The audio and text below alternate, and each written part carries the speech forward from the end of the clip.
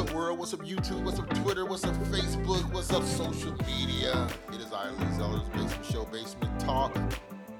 This is a special. This is a really special show for me. I'm like, sometimes you get to talk with different people in this field.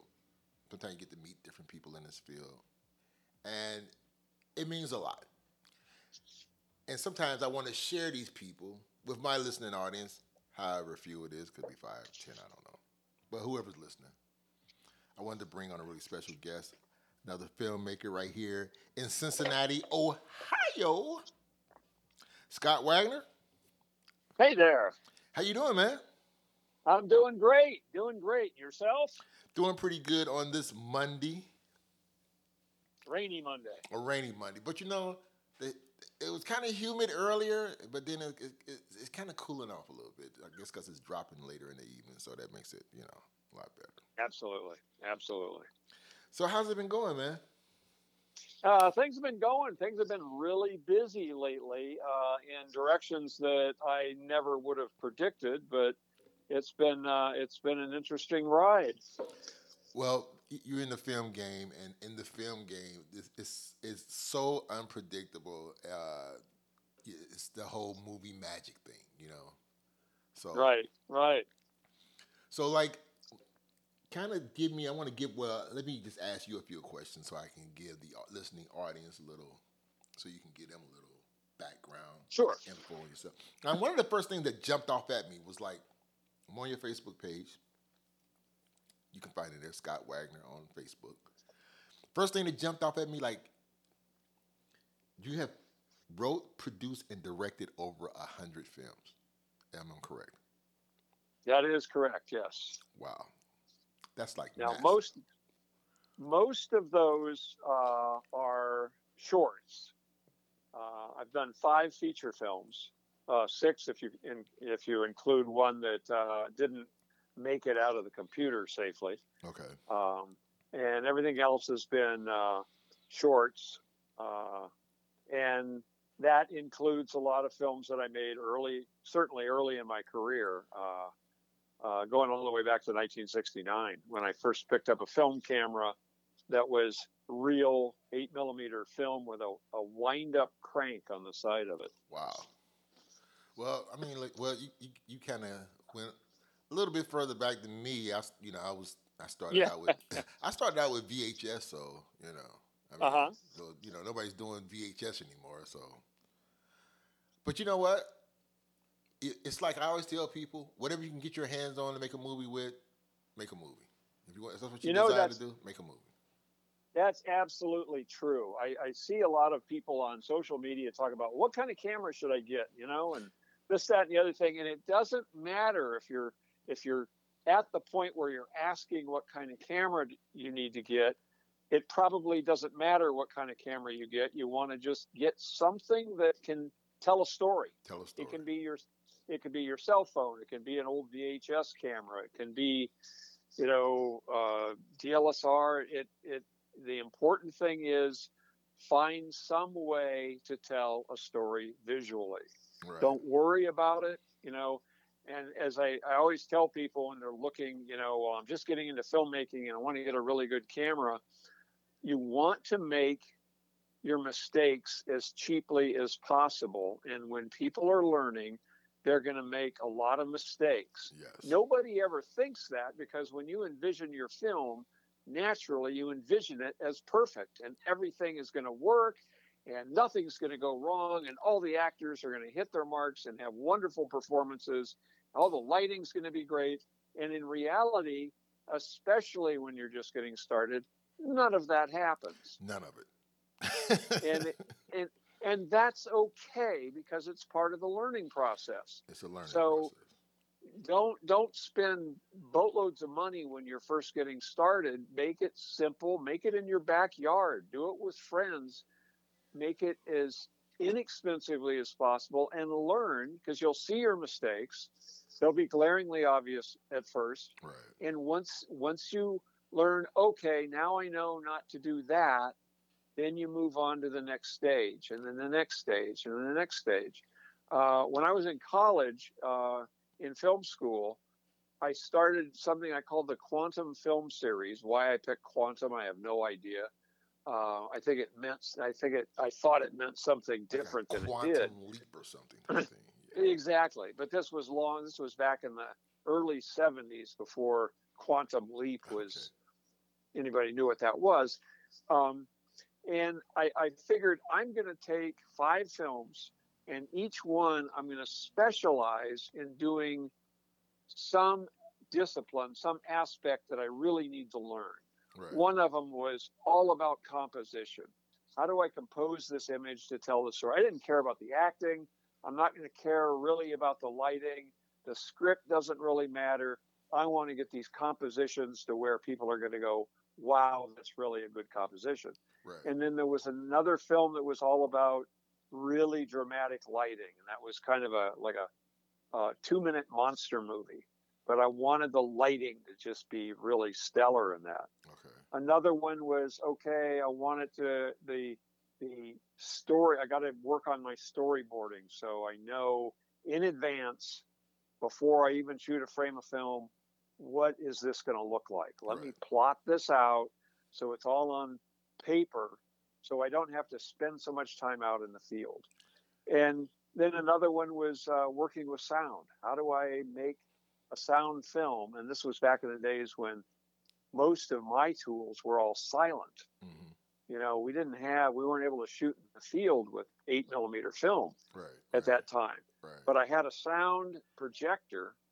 And so I ended up, okay, I have to learn how to dub dialogue. Right. And this was before I knew the term ADR. Right. And it was a Bolex 8mm projector and had a microphone that came out of the side of it.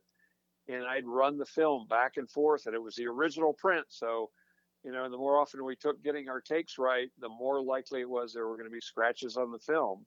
But okay, I'm learning as I go here. It's a learning process. It's a learning process, and so as time goes on, your mistakes get more subtle. They never go away, but they become more subtle. And then you can start thinking, okay, I can start investing some money here that I'm not just throwing away. Right. Well, okay. So, are you originally from Cincinnati, or where are you? Where are you from? No, I'm from Northern California. I Okay. grew up in a small farm town outside of Sacramento. Okay.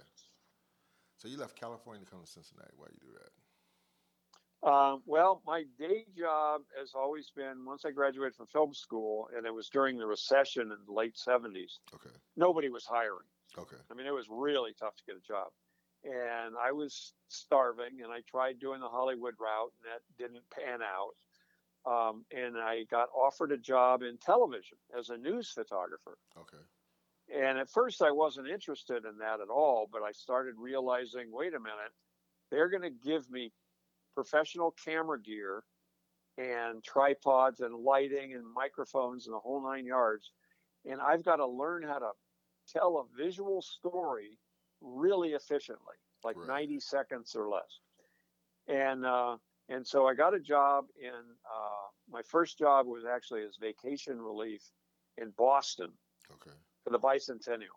Okay. From there, I went to Santa Barbara. I got a full-time job in Santa Barbara. And from there, I moved up to Eugene, Oregon. Okay. And then finally, after like 6 years in Eugene, I was able to come home to my hometown, basically in Sacramento, and worked at TV stations there. And that was a nightmare. I mean, that was not a very skilled market. Okay. And so from there, it's like, okay, the station I was working at was going bankrupt, and they sold the company, and the new owners said, well, we'll buy it, but if we're going to buy it, before we do, you have to lay off 20% of your staff. Wow, 20% is a lot. Okay. And I didn't want to be part of it, and I was part of that 20%. Okay. So I got to find a job, and I've got to find one right now. And so I ended up finding a job in Cincinnati and moving here. So it was kind of a shift in the cosmic axis to come here from California. I can imagine. But it was like, okay, I'm here. I need to just buckle down. I don't want to move around. I need to, just stay at one place. And so made Cincinnati my home, and have been here ever since. Okay, so you kind of in a way it makes me think of myself because as far as the whole Hollywood thing, because you left where the movie capital of the world is to come to Cincinnati, where so many people are like leaving from everywhere to try to get to L.A., Hollywood, or whatever because they're looking Right. to make a big splash or become a celebrity or become a star or become whatever. And it's this is the thing I always tell people. Like, if you're passionate about the craft or about filmmaking, you do it because of that reason. If your goal is to be on the red carpet or entertainment tonight and become rich and famous, you might have a better shot possibly at hitting the super lotto. You know what I mean? Because it's like it's one of those kind of things that you can't sort of gear yourself in a direction to like make that happen. Like if you're getting into this to become rich, you know, it's I don't Oh, absolutely. it's just not. You might want to think about doing something else, because for myself, like I used to always have people say, I thought you like moved to New York by now. I thought you moved to California by now. And my question I've been like, why you thought that? Why was you thinking that? And then most people thinking is because you're making movies and that's where all of this stuff happens at. And it's like, no, Right. movies Yeah. happen wherever you make them at. Yep. Absolutely. So you was never Absolutely. that. So what I take from you is you're more like that guy that's passionate about the whole craft, passionate about cinema, and it's about making movies and not so much about. I mean, everybody who wouldn't want a deal if somebody came along and like, hey, well, Scott, we want to sign you to this major picture deal. I mean, I'm pretty sure you wouldn't turn it down, but that's not the main goal. I think the main what I'm getting from you is kind of like the goal is because you're passionate about the craft. Yes, and yeah, absolutely.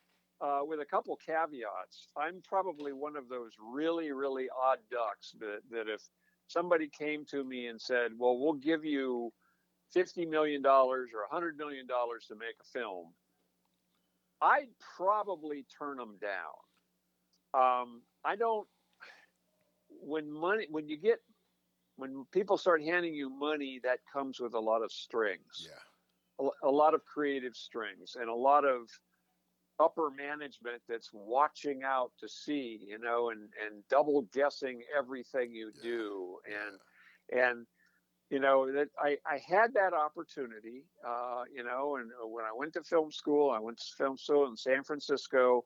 One of my classmates was Steven Zaillian, who went on to write Schindler's List and got Okay, an Academy Award for it. And I have several classmates who went to Hollywood, and they made a good living. And I think Steven Zaillian is probably the most successful.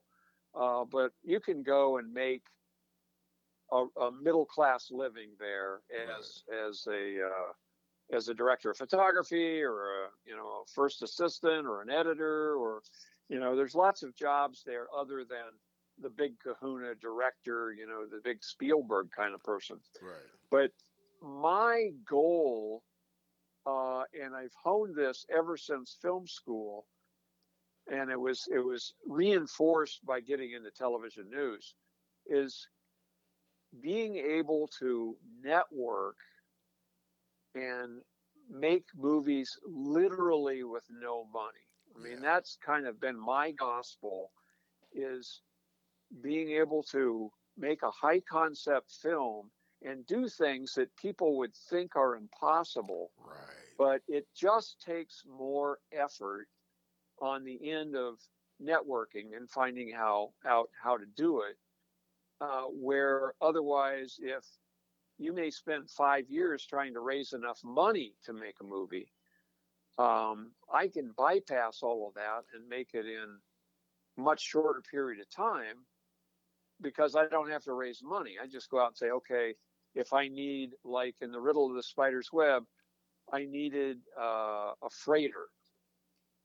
an ocean-going freighter, and I had scenes of our characters are talking, or in the wheelhouse. They're in the galley. They're out on the deck. They're walking, and okay, I don't have. How am I going to do that with no money? Right.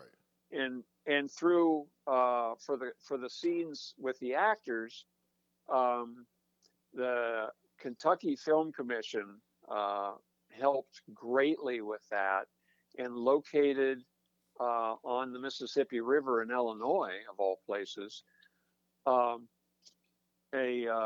pilot boat, which is like Baster. It's like a tugboat that goes up and down the Mississippi River. Okay. And it's much larger, and they've got big decks and a big wheelhouse and all that. And they found one that was dry docked, that was in for servicing, so nobody was using it. And got a hold of the company that owned it. They, we had four actors that we had to take out to drive out there to film these scenes. Okay. And we had people donate money for gas. We had 2 hotels donate lodging for us because we had to stay overnight. And basically, the whole thing was the boat was donated, so we were able to do the whole thing. It was a lot of work because we had to drive straight through to get there. I was awake for like 30 hours driving there, shooting the scene, and driving right back. So it was really, really hard work, but it was great stuff. And then for the big wide shots of the freighter, we found the Freighter Museum up in Toledo. Okay. And they've got a full-size freighter just sitting at the dock there. See?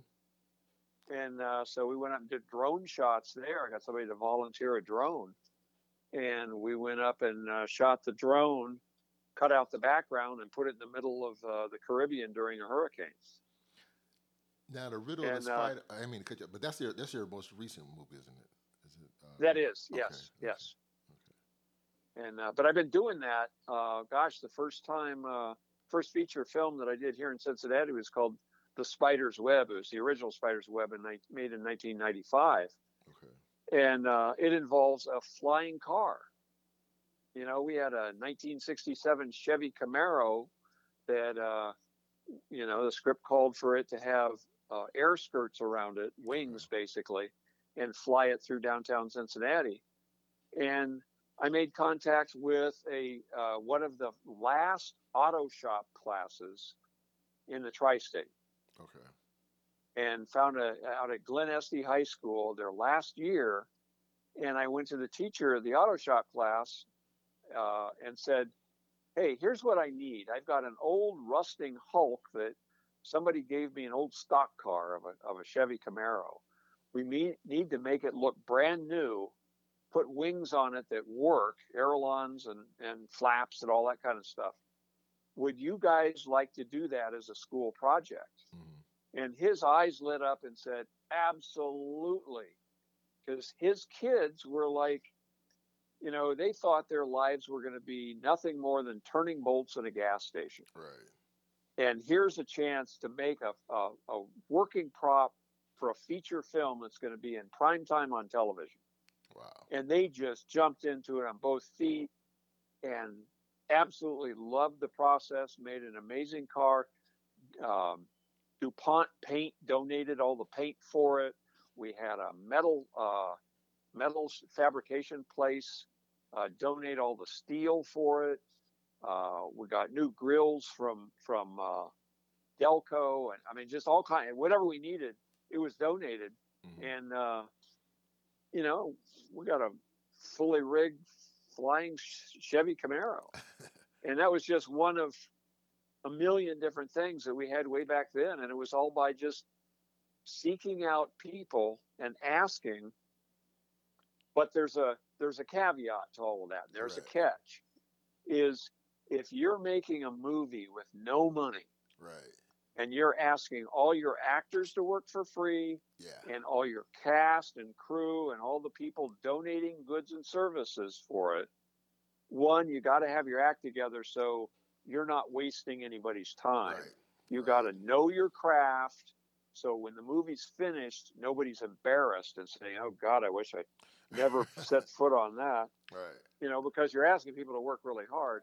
Plus, all of your sponsors have to believe that you're doing this for a good cause, Right. that you're not doing it to make a bunch of money that the director is going to run off with and Right. nobody gets paid and nobody. And so what I do now, that film, the original Spider's Web, was to make science and education cool and hip, to Okay. where kids would want to watch this and see these two brilliant teenagers engaging the world. They're athletic, they're attractive, and they're brilliant in physics. Yeah. And I wanted to make it to where kids would watch the movie and go, "I want to be like that guy." Yeah. And so the sponsor said, "Absolutely, we want part of that."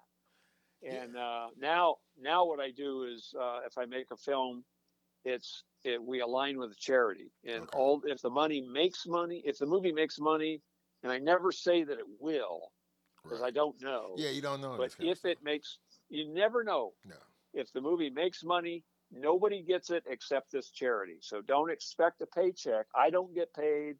Nobody gets paid. We're doing it because we love doing it and we want to help this organization.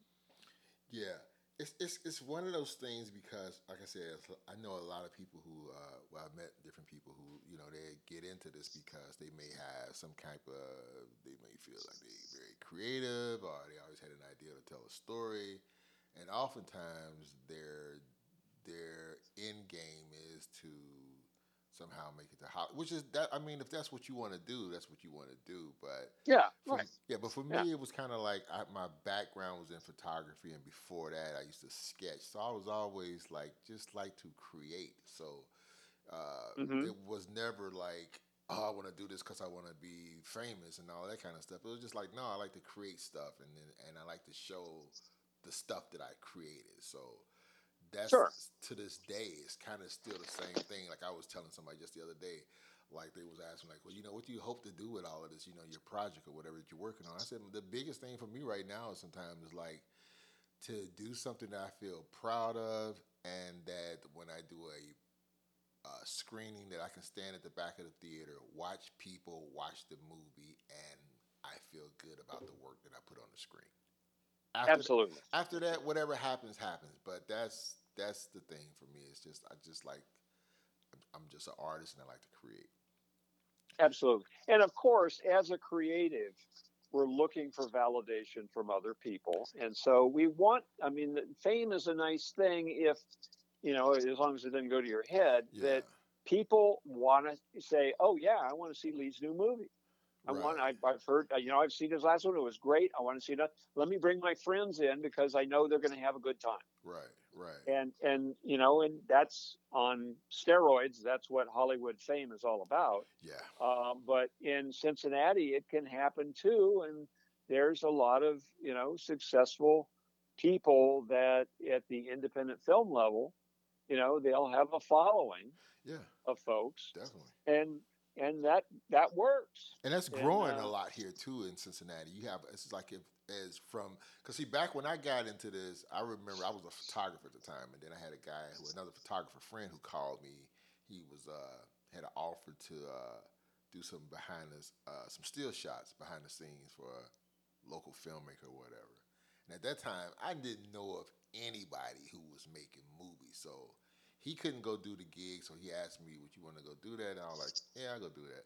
So it was like it was my first introduction because for most people we have this impression that the only way movies are made is like what you see on TV. There's these big trucks pull up and all this equipment is pulled out and you got like 80 people walking around and folks with walkie-talkies and clipboards and all this kind of stuff. And a lot uh of huh, times that can be the impression. You think that it takes all of this stuff and all that money and all them tools and equipment to make a movie. But then my first introduction was a local guy here named Tyrone Richardson who was shooting a movie. I can't remember the title of it. And so I saw that and I was kind of like, this is not what I thought filmmaking or whatever the process was, because he didn't have all the big trucks and he didn't have a bunch of crew people walking around. It was a very small crew, and it was kind of like, so you can make a movie like this, and that kind of was the first thing that kind of like sort of it opened my eyes to the whole independent game, and then. Right. Then I Yeah. learned about Robert Rodriguez, and that just totally blew the doors off of me. But your movie, The Riddle of the Spiderweb, like, how did you like? Cause I'm always curious about sometimes when people come up with like a storyline or whatever for a movie, like how did that comes about? How did that come about? You know. Well, the characters, it's a franchise. It's the third Spider's Web film that I've made. And I've loved the characters.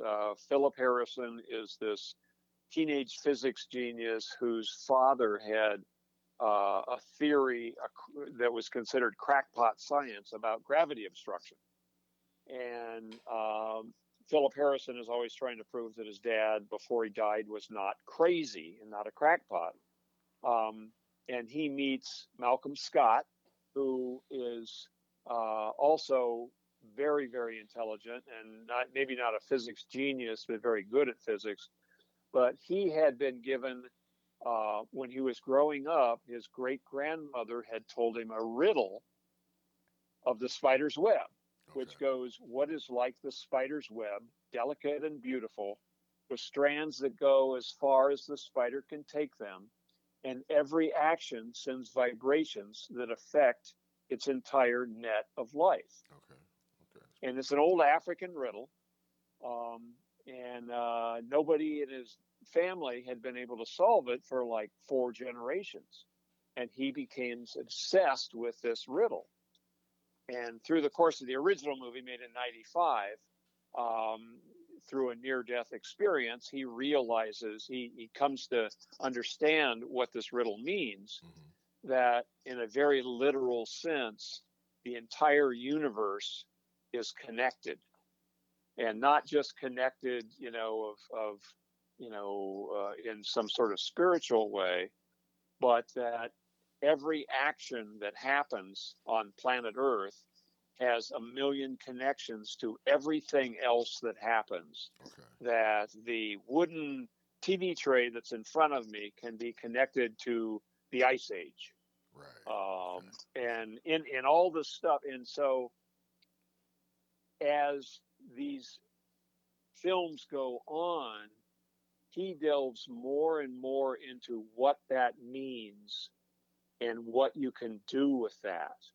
So when we get to the point of the riddle of the spider's web, he finds out that his family has relatives in Martinique in the Caribbean. Okay. And so I wanted to explore, okay, let's take this riddle, two things. I wanted with Malcolm to be able to go deep into the, not just the origins of this riddle, but how far could you take this? If you knew that, okay, everything's connected, and people can figure out now that, say, Procter and Gamble. Why is Procter and Gamble in Cincinnati? Well, Procter and Gamble is in Cincinnati because back a million years ago with the Ice Age, another connection to the Ice Age, when the Ice Age came down, the glaciers came down into Cincinnati, and they pushed all the dirt out, and then they retreated, and they left what kind of soil? Clay. And when the pioneers came here, they realized nothing grows in this crap except corn. Okay. So they started growing corn. And when they had corn, they grew so much corn, they didn't know what to do with it. What do you do with corn? Well, feed it to the pigs. So that's where Porkopolis came from in Cincinnati, is we had all this corn because of the Ice Age. So we had a bunch of pigs to eat the corn. Well, what do you do with the pigs? You can slaughter the pigs and eat the pigs. We're sick of eating pigs. What else can you do with it? I know. How about if you make soap out of the fat? Okay. That's why Procter and Gamble is in Cincinnati and nowhere else, because of the pigs, because of the corn, because of the clay, because of the Ice Age. How deep is that? And See, so, that's it's just that whole connection thing. Everything is like you said. It's a, absolutely. yeah. That's pretty And deep. so, if you take that, what if I'm thinking, what if you can reverse engineer that, can you look forward or look at other things? Like, could you say, well, Procter and Gamble is here, or you've figured out why something exists in this moment? Can you extrapolate what's going to happen in the next moment? Mm-hmm. Can you literally predict the future if you know enough of the threads of what's going on? Just like doctors now can say, okay, you have this kind of cell in your blood, you're going to develop cancer. Right. Right. Or, you've got this gene in your blood, you're likely to develop sickle cell anemia or lupus or whatever. Yeah. um, and could you do that with other things like people's behaviors? If somebody is behaving like you know uh, in a very dictatorial way and knows how to manipulate media, what are the chances this person could become a dictator? Mm-hmm. And if this person becomes a dictator in a country that has certain freedoms and democracies and things they're used to, what's the chance you could predict this person could become a dictator and then get overthrown? Yeah. And could it be a violent overthrow? Well, if you know the kind of people you're dealing with and all those, and so you can start seeing how things Yeah. work. And and so I wanted to look into that. And then I also wanted to push the boundaries of Philip Harrison, and he's been able to prove gravity obstruction in these previous things. The government doesn't want him to have it because he's an angry 18-year-old kid who could change the course of world economies by blocking gravity. We don't need roads. We don't need gasoline. We don't need, it could upend whole economies across the world. We can't let that be in the hands of an 18-year-old kid with anger management issues. Right. And so, they take it away from him. What does he do? Where is he going to go with, they keep saying, no, you can't have that. Well, being the kind of kid that he is and his personality, he's going to find a way. And people are going to start seeking him out who have heard about it and try to exploit this kid because he's vulnerable. And so that's where the storyline came from, is just extrapolating the characters from previous incarnations. And okay, where would this lead? And is it good? Is it bad? Or is it just, it's an adventure? So I've got to put it in an adventurous circumstance. And that's where, long story short, that's where that all came from. But see, that's the beauty of cinema. That's the beauty of making movies and telling stories, because that what you just explained, like even the whole ice age, the clay, the corn, the pigs, all of that stuff connected to Procter and Gamble. That's pretty deep. Like I'm pretty sure people listen to it and they're probably thinking right now, like, wow, I never knew that. And I'm pretty sure all of that stuff what you just explained is real. Then you got a person who, like, and what you brought from that and connecting it to your movie, and then you have a person somewhere on the other side of the country or whatever.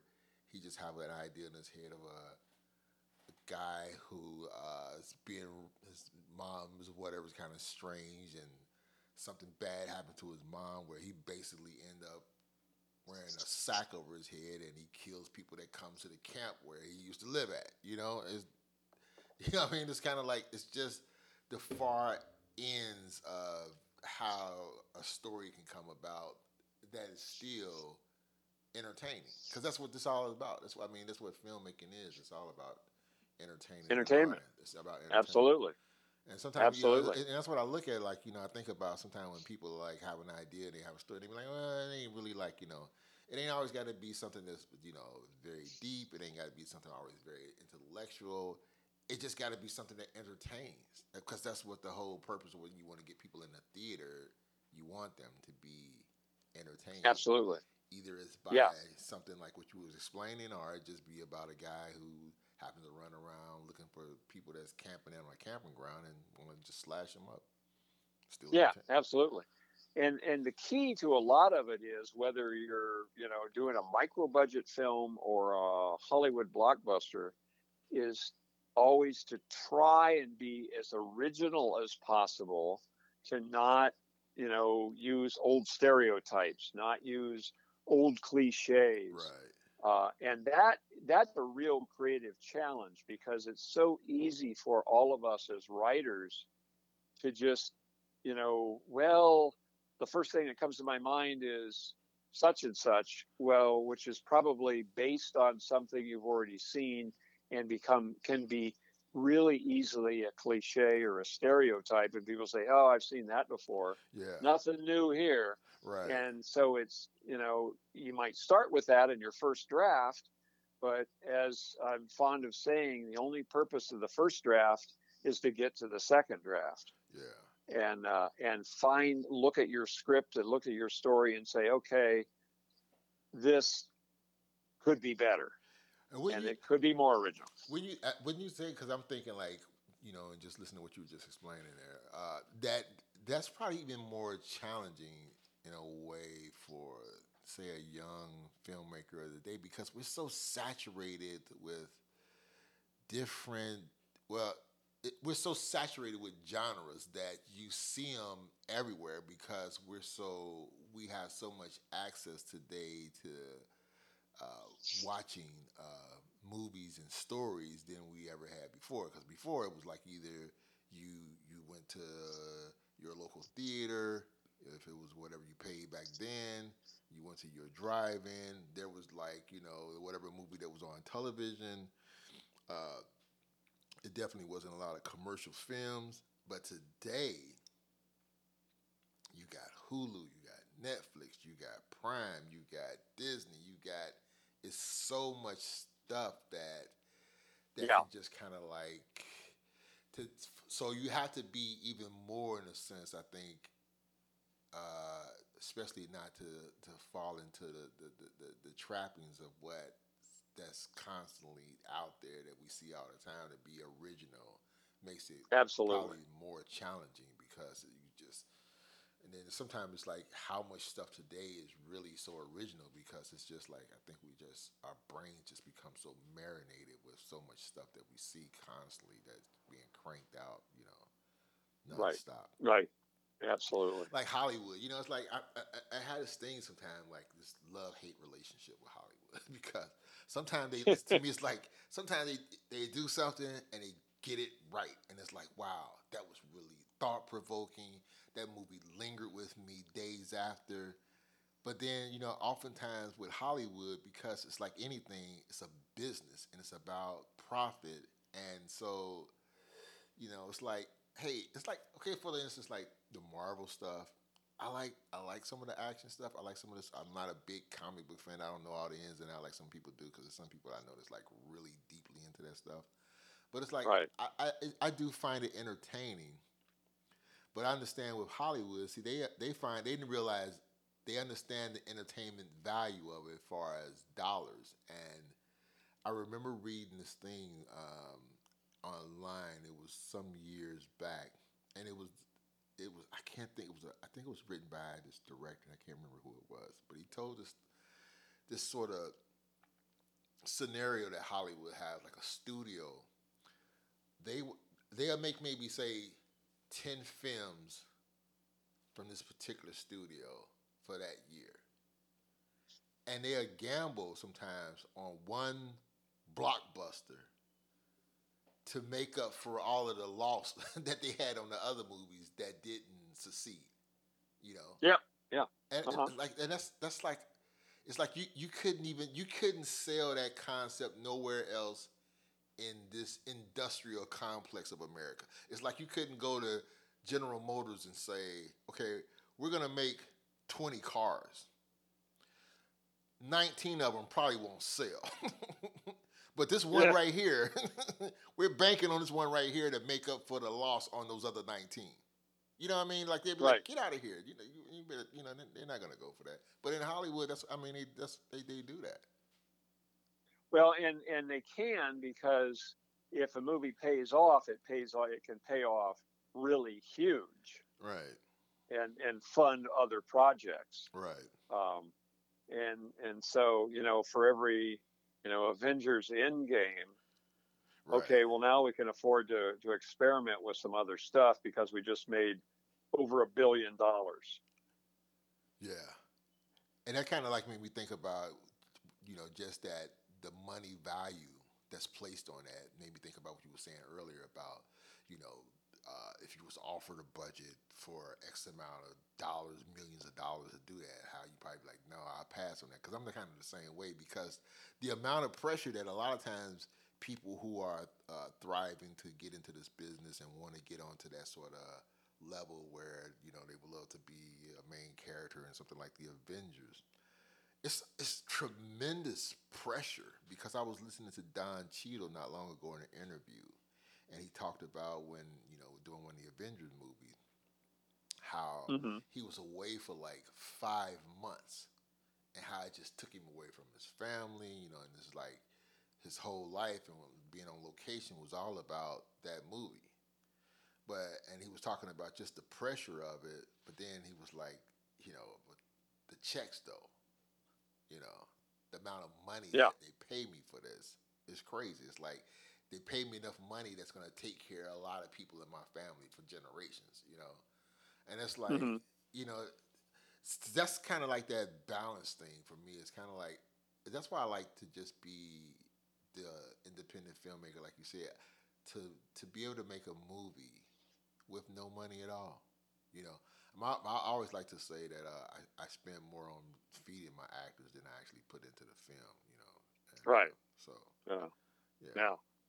yeah. So so when you look at today, this industry that we're in, and with the way technology sort of have in a way can kind of dictate the process.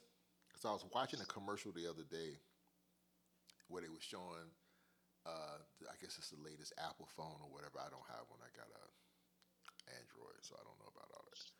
But they were showing this commercial and they were showing how they was making it. Like they showing this this sequence that was taking place in this particular scene. Then as the camera pulled back, you saw this person like using an Apple to film this, and it's like I was telling a friend, I was like, that's very possible today. I mean, it's like that's happening today. So it's kind of Yeah. like Oh, yeah. you look at it and it's like a person would think, well, why do I need to do all of that stuff when I can just go down here to my local phone shop, cell phone store, and buy me one of those Apple phones, and I can go out and make me a movie, and I don't have to buy a Red or a Black Magic or whatever these other artist camera gear stuff. Do you look at that kind Uh, of stuff as like a guy like yourself who's been around this business for a while and seen all the different changes? How do you look at that kind of stuff? Do you look at that as do it seem like a threat to the business, or is it something that pushes the craft or the industry in a better direction, or it furthers it some kind of way to uh, maybe encourage more people to make movies? And then if that's the case, because that's another thing too that I think about is like some things, like just because you can do it don't always mean you quote should be the person that's doing it just because, you know what I'm saying, because it's so right. accessible, you know what I mean? How do you Yeah. feel Yeah. about that, like where we at with Well, all this stuff? it's funny, the blessing of technology is that anybody can make a movie now.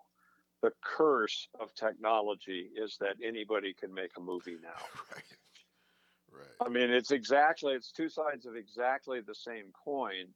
It's democratized, and we've been through this before. When I was making movies in the 70s, Super 8 was very popular, and it was cheap. You could get a camera for not very much. It was very expensive compared to now, because you had to buy film and get it processed and the like. But it had come down to where you could make a movie for, you know, 25, 30, $40. Right. And there was this huge wave of filmmakers that came out of the woodwork, myself included. But gosh, in my high school, we probably had 5 or 6 people who got movie cameras and started making movies in high school. I think I'm the only one out of high school that stuck with it. Um, but well, no, there was one other guy. He went into television actually. But some of the movies were great. Some of them were not so great. And so we're kind of going through that now. Fortunately, I think, or maybe unfortunately, because of streaming, everybody can have a platform. Everybody can Yeah. look at, have their stuff visible for the whole planet to watch. Right. But there's so much of it, and there's so, hundreds of thousands of different filmmakers putting that out there, Yeah. that it it becomes background noise Yeah. unless you find some way of breaking through. Yeah. It doesn't Absolutely. bother me at all that we have everything from cell phones to, Red Dragons to be able to shoot a movie on. Right. Because in one sense or another, we've always had that, at least going back to the late 60s. So and it gives people the opportunity to give it a try. And I mean, there's whole film festivals out there that will only accept your movie if you made it on a phone. Yeah. Yeah. Yeah. I've seen some of And so that becomes its own niche of what can you do with it. those. Right. They have their advantages and they have their disadvantages. For the most part, you're not going to get a zoom lens on a phone. It's going to be, if you want a close up, okay, walk up closer to your subject, Right. or do an electronic zoom, which is going to make the resolution go kind of wonky. Um, and for the most part, it's automatic iris. So it's trying to get, a silhouette or something blowed out a little bit is very, very difficult to do. Getting good audio is going to be difficult to do. You don't have, you can have like one microphone to plug in, and you can't have 2 channels with separate microphones. I suppose they're coming out with an app to where you can split that, but it gets kind of wonky and weird because the phone isn't really made for that, Right. even though you can do it. Um, DLSR cameras are kind of a bone of contention for me. Still cameras came from a whole different background than movie cameras. Right. And so when 35 millimeter still cameras said, oh, we're going to go digital, and we'll have this added feature where you could shoot video. Yeah. That's a whole different thing from a movie camera that said, okay, now we're going to go digital and as a cinema camera. And oh, by the way, if you want, you could take a still picture with it. Yeah. Well, I But mean, it's it's that thing too where from something that was intended for this purpose, you is somehow someone discovered, well, like the DSLR is pretty much for the journalist who's out in the field taking still pictures. Now I can capture some still shots of this war and a little bit of video. Then someone realized, well, that's pretty cool. You can shoot video with this 35 millimeter like type camera, and if we do more and make some changes and alter this and do that, we can make movies with it. And then boom, and then right, like the right. same thing with phone. And there are, film festivals for that. For, Yeah, you shoot on a DLSR, and that's fine. And they put out a beautiful picture. And it's not ergonomic, I don't think, nearly as much as a cinema camera for making cinema, but you can do it, yeah, and it looks great. And I can't badmouth it. I tried making a feature film using a Sony still camera, DLSR, and it was a nightmare. And it's like, okay, I spent $1,000 for this camera back in 2012, and I pretty much wasted my money. I'm going to have to start over. Right. And it just wasn't ergonomic to work in some kind of flow. And it's hard to import into an editing program because the editing program was looking for a cinema camera. Right. Right. So, There, but there's this. everybody makes it work. Yeah. There's this documentary. I always kind of get the title of it. I think I kind of mix it up, get it backwards or whatever. But you can find it on YouTube, and I think it's called Press Play and Pause, or Press Pause and Play, or something like that. If you either way, it's like Uh-huh. you'll find. And basically, that's what the documentary kind of deals with, or it looks into this whole thing of today with the advantage or disadvantage of all of the technology that allows so many people who ordinarily may not ever thought about this to get into this whole genre of filmmaking. And then for those who are, say, who are people who have, like, put time into this, went to school for this or whatever, really studied the craft. You got a person who got an iPhone and a laptop or whatever, a tablet, who's just, kind of sitting and watching stuff on, I don't know, Netflix or YouTube or whatever, decide I want to start making movies. And a lot of times I think too that it's like they may not put in the work this to study the craft like that, but sometimes I get, depending on some individual, they don't have to because they just have that eye for that stuff, and that's great.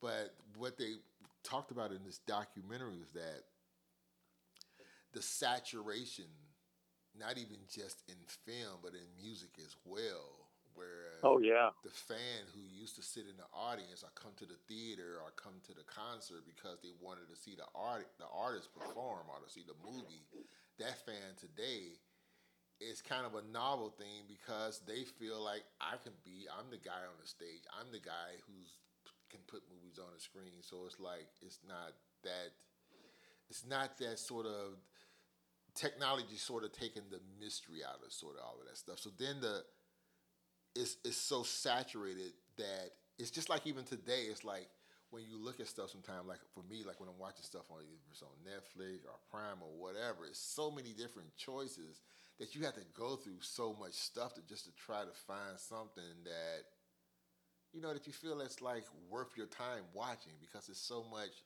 again, like so much noise out there. Right. Absolutely. Absolutely. Yeah, so that's kind of like that's my only thing with that is that do we are we creating something that in another 20 years where the this sort of it becomes so saturated that what would the value of it still be the same? You know what I mean? Oh yeah. Absolutely. In fact, I think it's probably the value is probably already kind of waning, Diminishing. or there's so much, like you say, there's so much noise that it's tough to get even in as an independent filmmaker, trying to get an audience. Yeah. I Yeah. mean, I try to saturate, as or do a lot of stuff on advertising on Facebook and YouTube, and blah blah blah, and people are so into. I guess there's so many people that do their own movies. Right.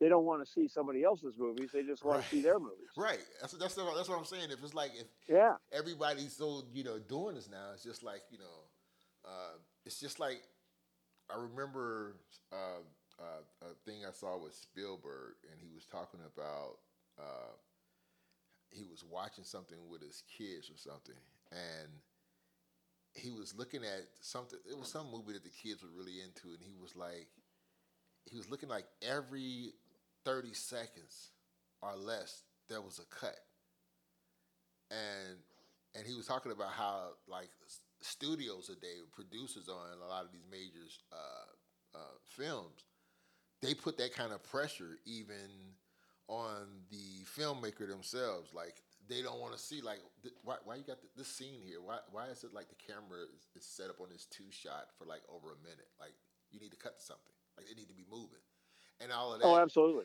That comes from MTV, which introduced the whole music video genre, where it programmed us where because that was such a huge thing where we was watching these the music videos and the fast cuts and the fast edit that translated over into film, where our brains has been trained now to like we have to see these things that move fast. And when I think about a movie like Citizen Kane, it's like you done something like that today. It's only a select few of people that could appreciate something like that. Oh, right. Yeah. True that. Yeah. Although I have to admit, when I was in film school, we were taught the average shot, edited shot, should not, by average, last more than 3 seconds. Wow. And unless you have a motivating reason to have the shot linger, Yeah. it should be 3 seconds.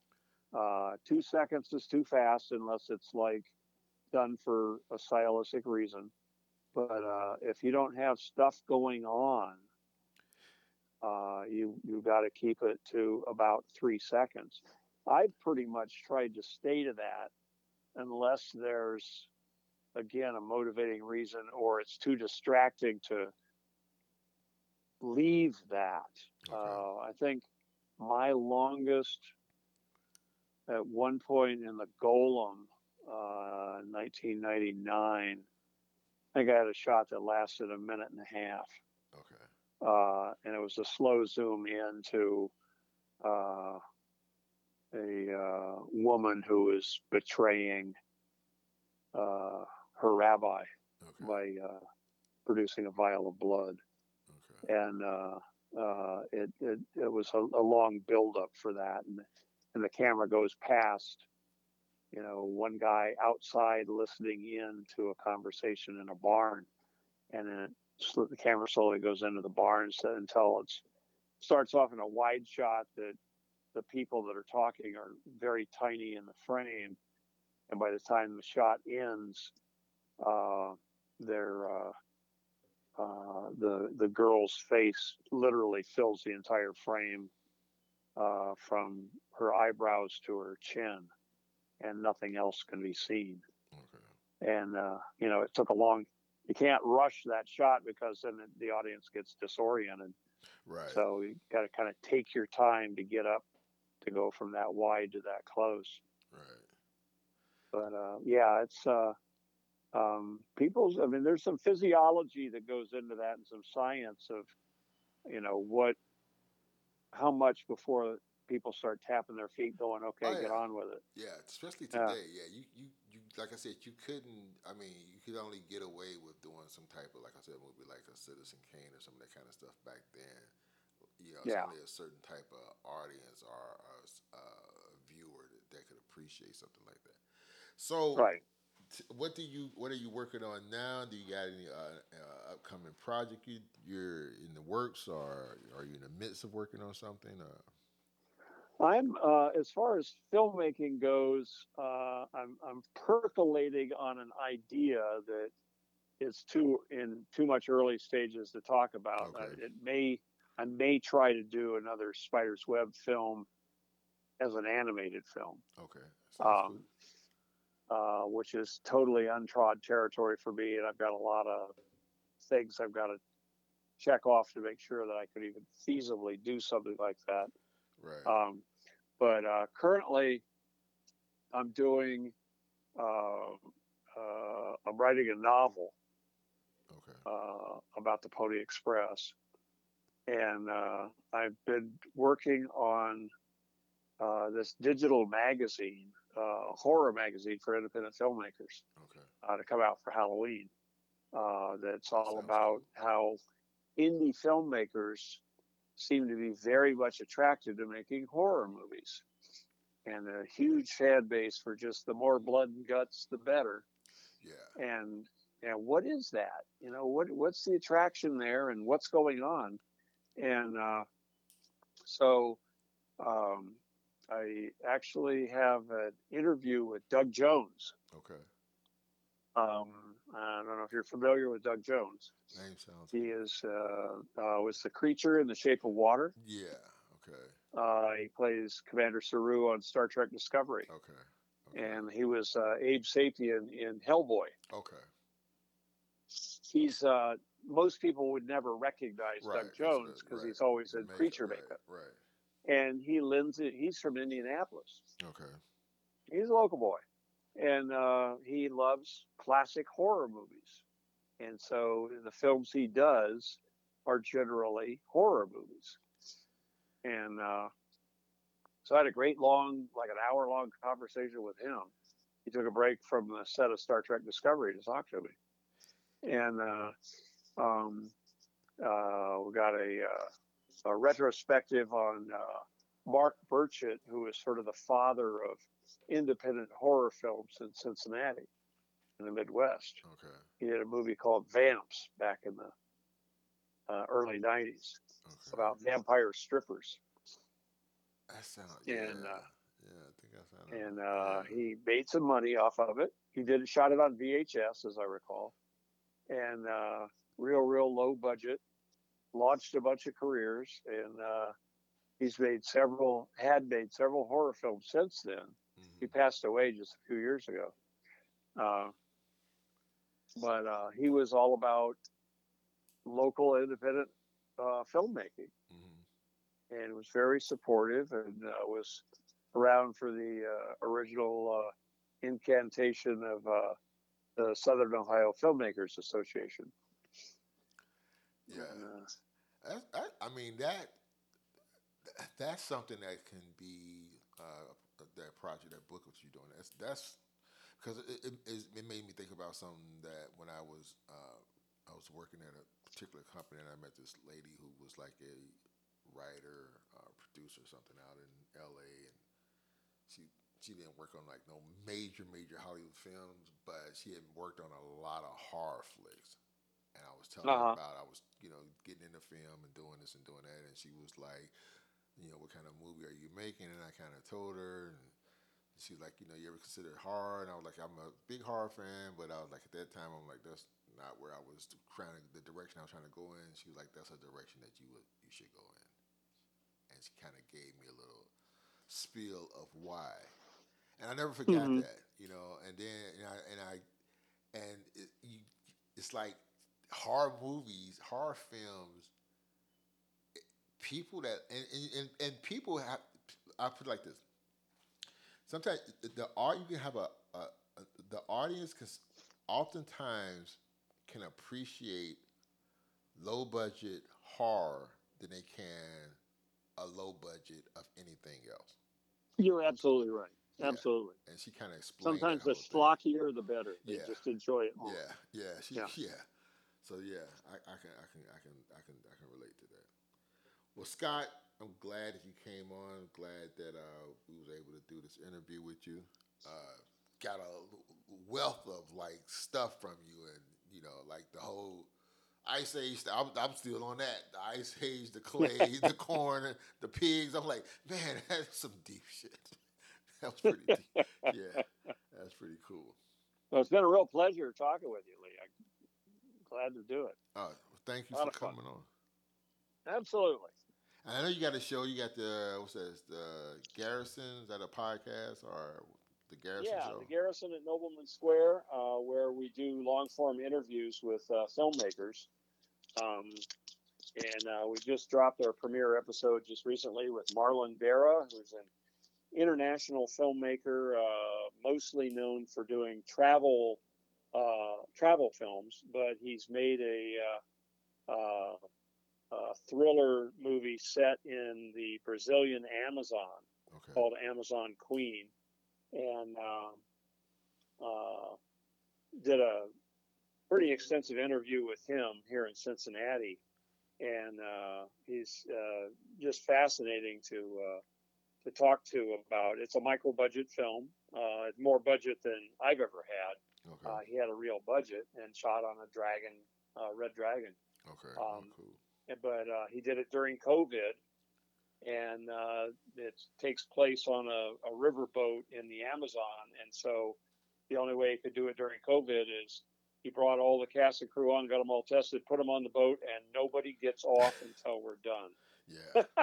Yeah. That's like a whole other show that we could talk about, the whole process of trying to make movies now during a pandemic, because Oh yeah. I'm getting ready to start on another project like actually tomorrow, and it's like, and I just got through doing one, and it's like, it's crazy, making movies at this time, but it's people are doing it. It can be done. You just have to be cautious, careful, and all Yeah, that extra stuff. careful. Absolutely, absolutely. Yeah. So if anybody's interested in seeing the Garrison at Nobleman Square, it comes out about every 2 weeks. We've got one episode up now.